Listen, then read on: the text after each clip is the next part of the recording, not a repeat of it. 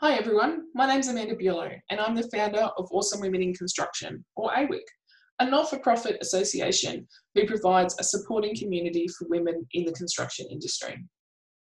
I've started a podcast series called Awesome Women, taking a wide focus on women in all areas of the community: construction, automotive, mining, healthcare, farming, hospitality, and many others. I have met some amazing and wonderful women in my time, and they all have a story to tell, one that we are ready to hear. The podcast guests have had and are having amazing careers. They are small business owners, many of them raising a family at the same time. Others I know are training for a variety of reasons, including representing our country in sport and climbing Mount Kilimanjaro. Some of you have represented your country in sport and are now writing books and carving out very successful careers. Some of our guests are employed full-time and have a side hustle. Your journeys vary, but they are all inspirational and can show others what the world has to offer. You are an inspiration to me, and I want to share that with the AWIC members in our fabulous community. My intention was to have a casual chat, enabling women to tell their stories. This has definitely been achieved. I have enjoyed recording these podcasts. Now it's time for you to enjoy listening to them. Hi everybody, well it's time for another Awesome Women podcast, and today we've got Tina Bramley joining us. Hi Tina. Hi.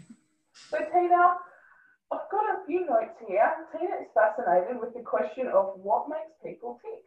She has a lengthy background in organisational development, facilitation, communications and change management. Nice combination.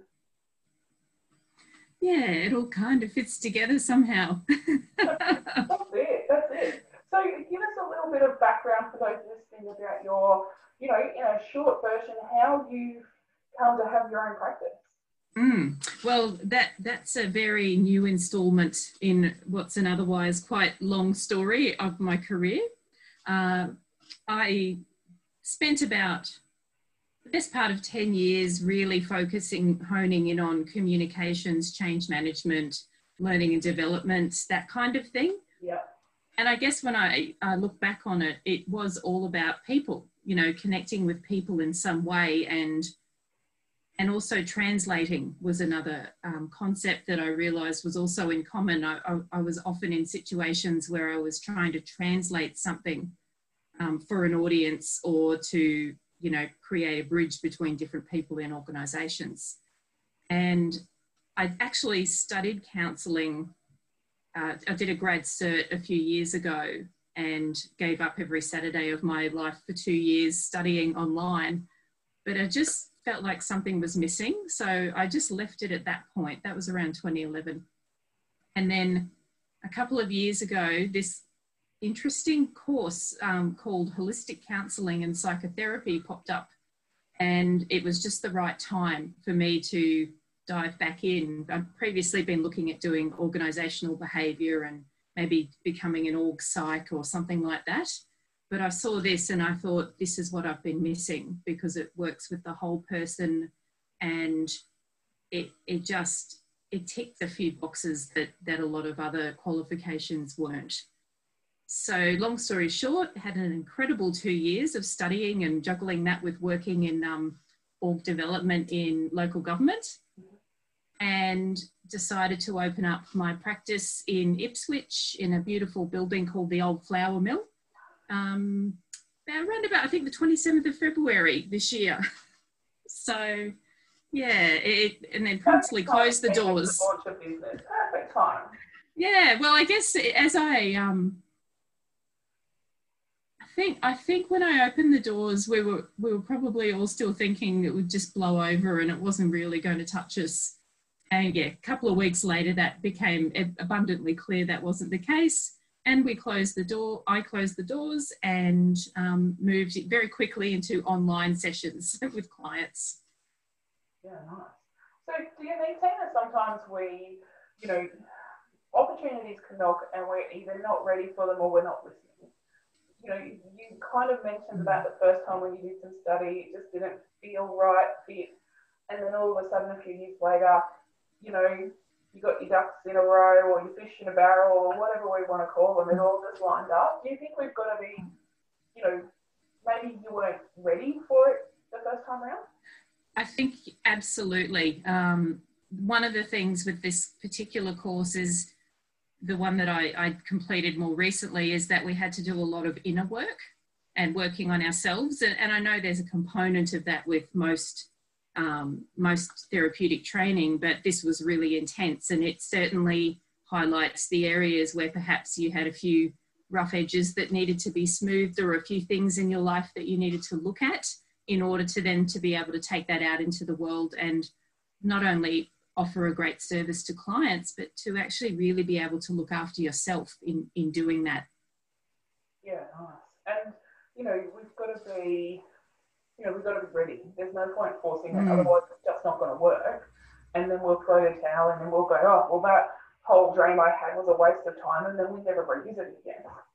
Yeah, absolutely. And I think that what you're saying is really resonating with me right now, because, you know, there's ups and downs, obviously, when you start a business at a time like this. You know, not everybody's wanting to run around and, well, firstly, you know, there's a lot of stuff going on for people, but they're not necessarily ready to talk to somebody, or they're concerned about, you know, spending that money on themselves and on their self-care. And I know I'm squirreling money away like a little squirrel.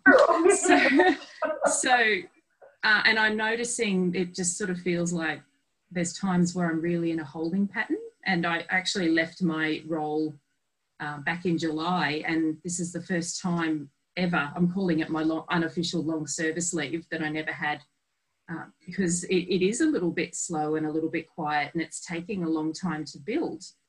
But there's a sense of rightness in that. You know, it actually does feel like it's all going to happen in the time frame that it's meant to happen. And in the meantime, I can, you know, do lots of other things and, you know, work on myself and just, yeah, keep polishing off the rough edges, rather than getting really stressed about it and trying to force it.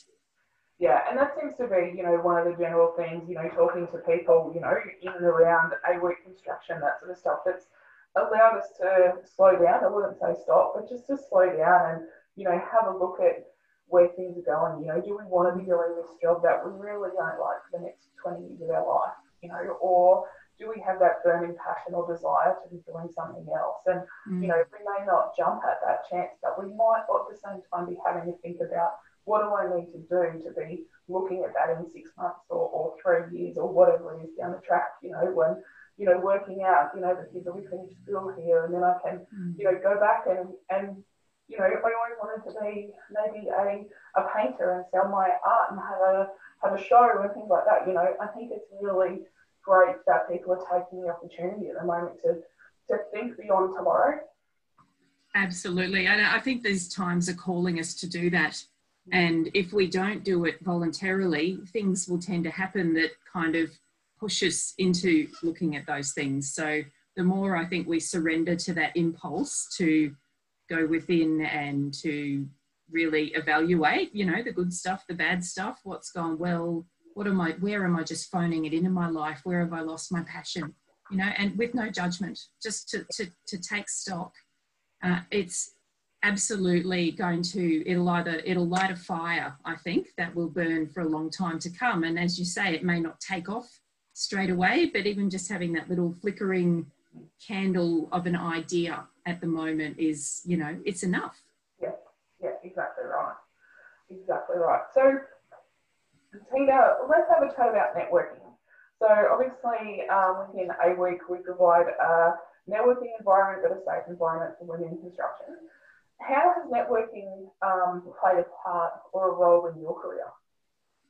Yeah, networking, I've actually always found this a little bit puzzling about myself, because I am quite outgoing and quite extroverted, but I've always struggled a bit with the networking. And I think it was about finding a way of networking that felt authentic and appropriate for me. And over time, I've gotten better at it. I forced myself back onto Facebook recently after a beautiful hiatus of a few years. and just using it for my business. And I'm gradually starting through Facebook actually to connect with businesses in my local community that I never knew existed, and they're amazing. Yeah. And one of those was actually a garden centre of all places that runs the most amazing workshops and has an incredible outdoor venue.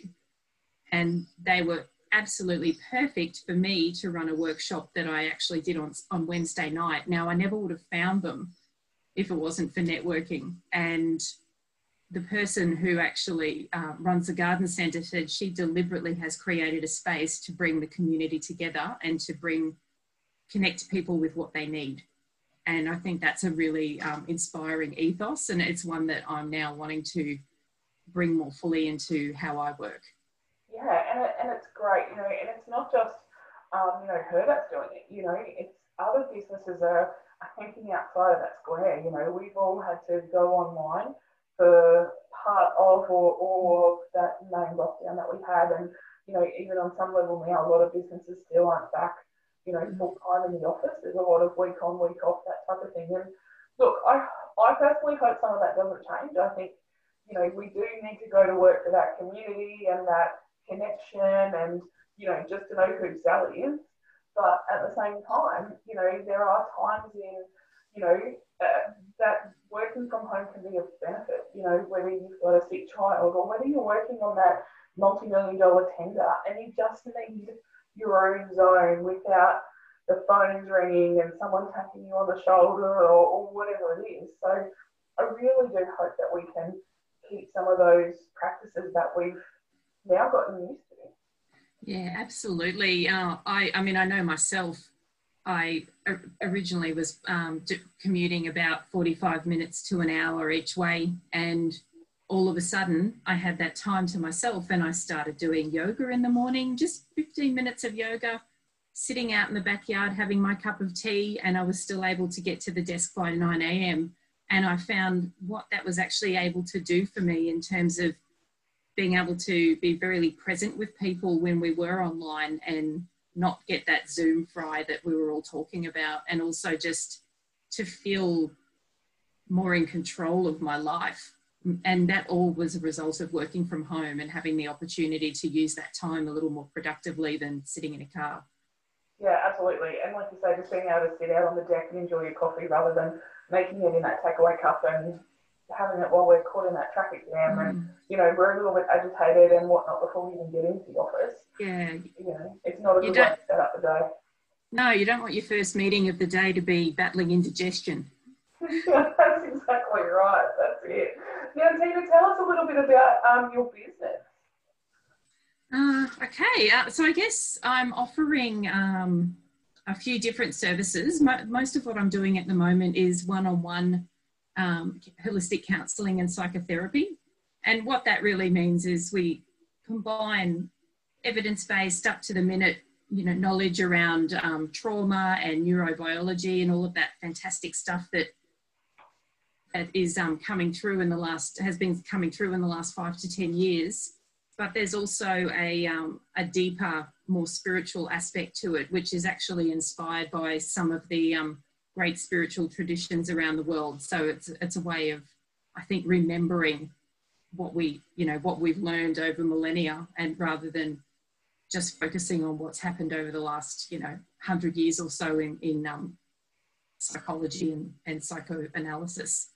So bringing those two things together, and that works well with, obviously with individuals, but it also works well with groups, and helping groups, I guess, investigate their relationships to one another, and also develop their awareness of themselves and how they interact with other people, and trying to build some of those relationships on a deeper level. And I guess then there's also what we more traditionally call the organisational development side of my business, which is learning and development and leadership development and leadership coaching and that kind of thing. Yeah, nice. So of all the spiritual traditions around the world, is there one that really, resonates with yourself than another, or is it a combination of, aspects of different? It's a good question. I think probably what I'm learning is that there's a lot of similarities between a lot of the traditions in some of the principles, but the modality that I work with the most is called process-oriented psychology, and it was developed by a man, very incredibly intelligent man named Arnie Mindell. He started out as a quantum physicist and then somehow ended up as a Jungian psychoanalyst. And he actually developed a lot of this work around Taoism and the idea of being in a process and flowing with the rhythms of nature. So I guess that's probably one of the main influences. And there's also some quite shamanistic type practices in there as well.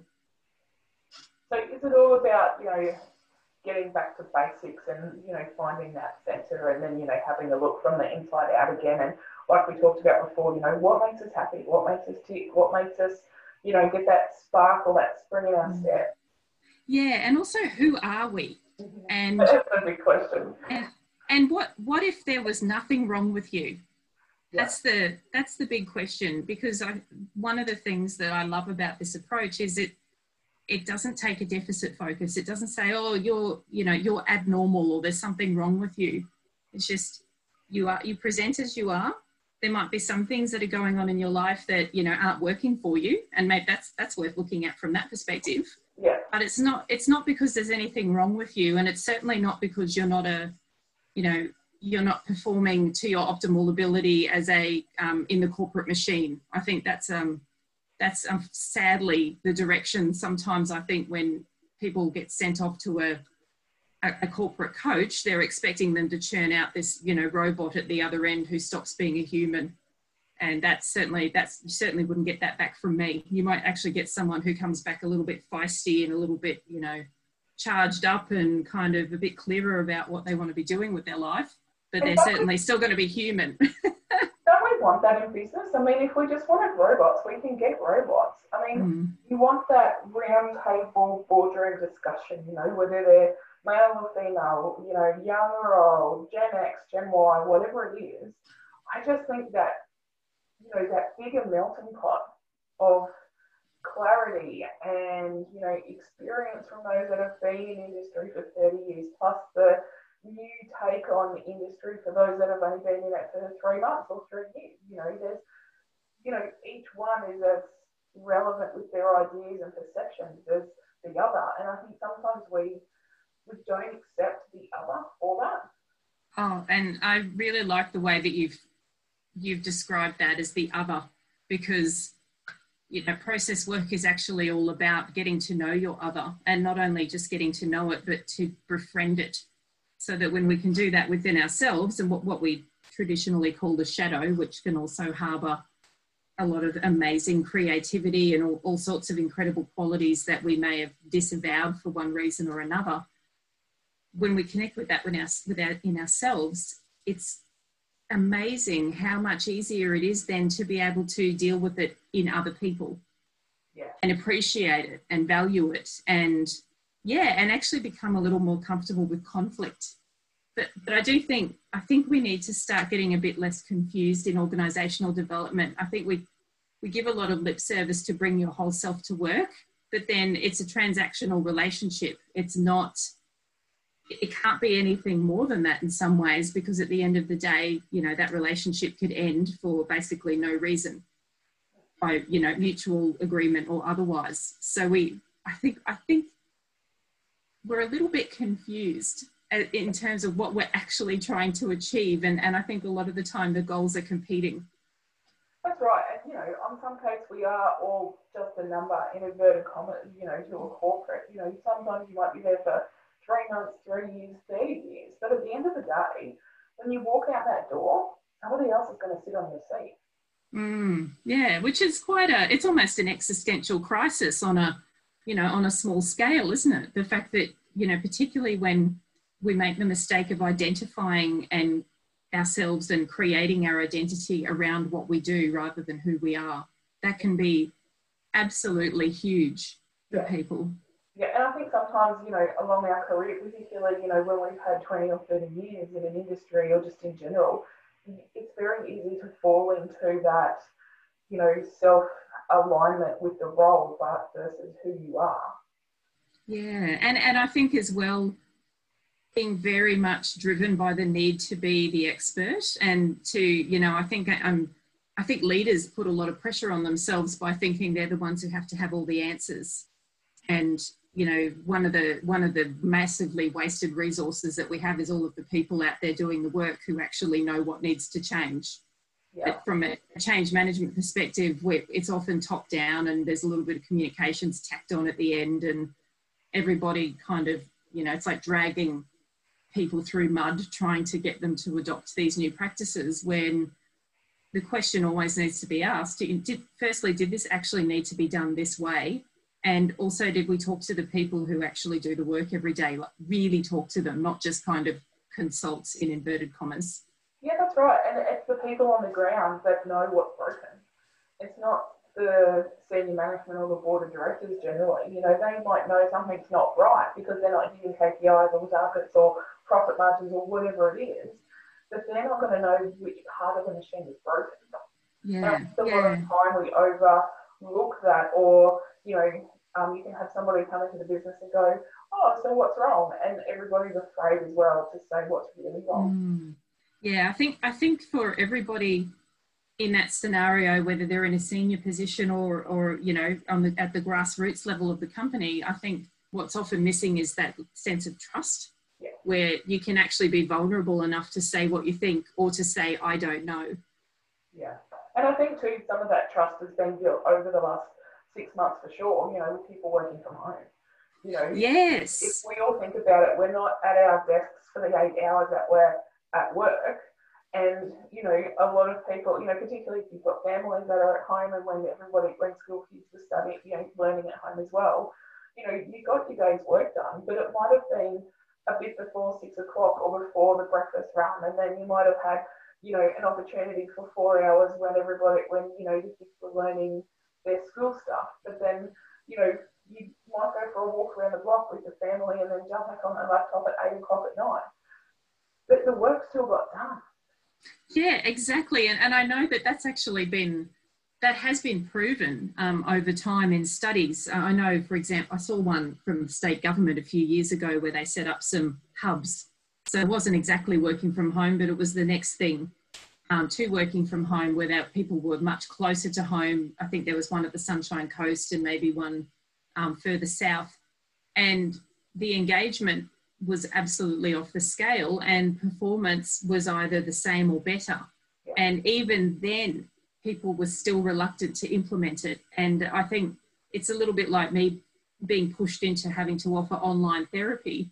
It was fantastic that it happened, because otherwise I probably never would have done it. And I think corporate Australia is in the same boat.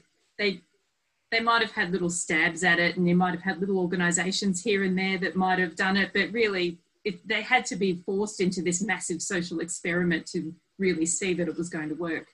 Yeah, that's right. And there was no option to, you know, not opt in for it. And, you know, I think it's, I don't know, from what I'm saying, it looks like it's a pretty good model to continue on with.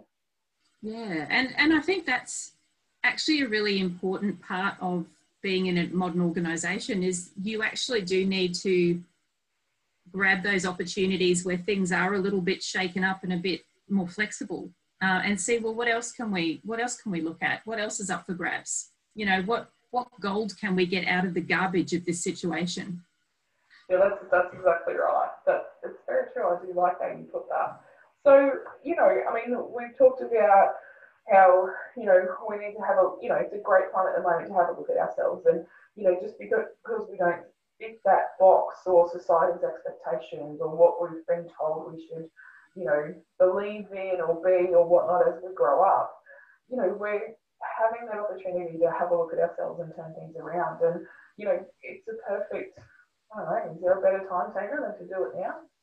Well, I think it's one of those things. We didn't plan it. It's popped up. It's pushing us in that direction. So why not just let go and see where it takes you?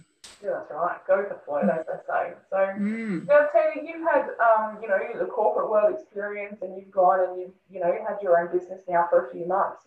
Anybody who's listening out there who might be in a similar situation, you know, they've been thinking about doing something, but they're not quite sure, what 3 pieces of advice would you give them? Wow, okay. Look, I think for me, it's not know that the answer to what I think a lot of the first question is to get clear, you know, about what you want to do. And I think a lot of us start with in a cloud of confusion about, oh, well, do I really want to do that? Or and we second guess ourselves, and that can mean that there could be something, you know, could be beliefs or something around how we were raised or some of the experiences that we've had in life that are kind of blocking that channel of information, that channel of communication that we have with ourselves. So definitely, I think having another person that you can work with, that, look, it might be a therapist, it might be a coach, it might just be a trusted advisor who's a really good listener and is good at reflecting things back to you. So that would be my first piece of advice is don't do it alone. You're not necessarily, and you can't think your way out of a feeling would be the second piece of advice. So it's not all about your left brain. You actually need to be able to engage your intuition and your emotions and your body in this decision-making process, because, you know, they're all different forms of intelligence and they're all equally useful. Yeah. Third piece of advice.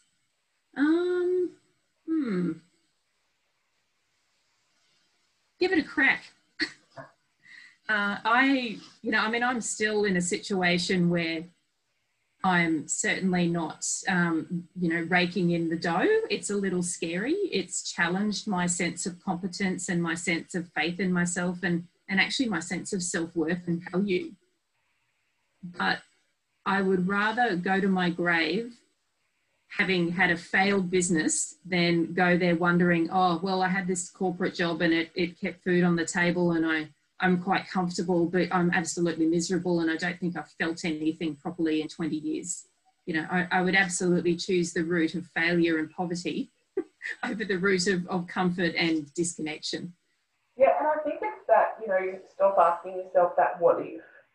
Or if you're asking yourself, then have a look at it, you know, maybe give yourself a timeline. You know, if you are in a position where you can, you know, give yourself 6 months or 8 months, you know, obviously making sure the mortgage is paid and there's food on the table and all those things. Then give yourself a deadline. If it doesn't succeed in 8 months, well, then you've given it a go, you know. And many times you hear people start a business with one idea and it doesn't quite go how you think it is. But from that idea and the doors that it's opened and the opportunities, they have the second wave or the second potential gold nugget and it goes through the roof. So yeah, and I think the side gig is a really useful concept as well. I did this as a side gig for several months. I was very fortunate that my employer was willing to let me drop down to part-time. I was doing 3 days a week, and which gave me an opportunity to start putting the feelers out and start setting things up. So you don't I think it's really important that we don't fall into the eat, pray, love, you know, pack all your bags and run off to Bali. Yeah. But maybe do it, you know, maybe have your eat, pray, love days and then you have your corporate days. And we still need to pack the backpack or the the safety brakes or whatever it is, your parachute, you know, we still need to pack it. Yes, exactly. On our back, jump, but just, you know, you want to be out of your comfort zone a little bit, but still jump. Yeah, and also remember that wherever you go, you'll be taking yourself with you. So it's always going to come back to working on yourself and being compassionate and trusting yourself. You know, if you trust yourself, then other people will start to trust what you're offering. And cut ourselves some slack for now. Let us have a day. Let us, you know, go out and be with friends and, you know, leave whoever, you know, whether it's mum on the shelf or the CEO on the shelf or whatever, just leave her at home for the day and go and have some fun. Yeah, there's some days where you're absolutely wasting your time if you're trying to force yourself to sit and work for a solid 8 hours. I know I've had days where I was like, you know what, I'm just going to go and have a nap. And I've come back better, bigger and better the next day, and actually being able to smash through the work. Yeah. And I think working as a therapist has been good in terms of cultivating a discipline around self-care, because I know that I can't actually get away with being, you know, feeling a bit crap, because then I can't be there for my clients. So it's almost if I'm not caring for myself, then I'm doing it because I have clients who I owe it to do that. Yeah. Fantastic. I love it. Thank you very much for your time, Tina. Everybody listening, you know, it's been great to have you join us again today. So Tina, we'll put all your details, your website and that sort of thing up on the post when we put this out there to the rest of the world. But in the meantime, everybody have a great afternoon. Thanks, Tina. Thank you.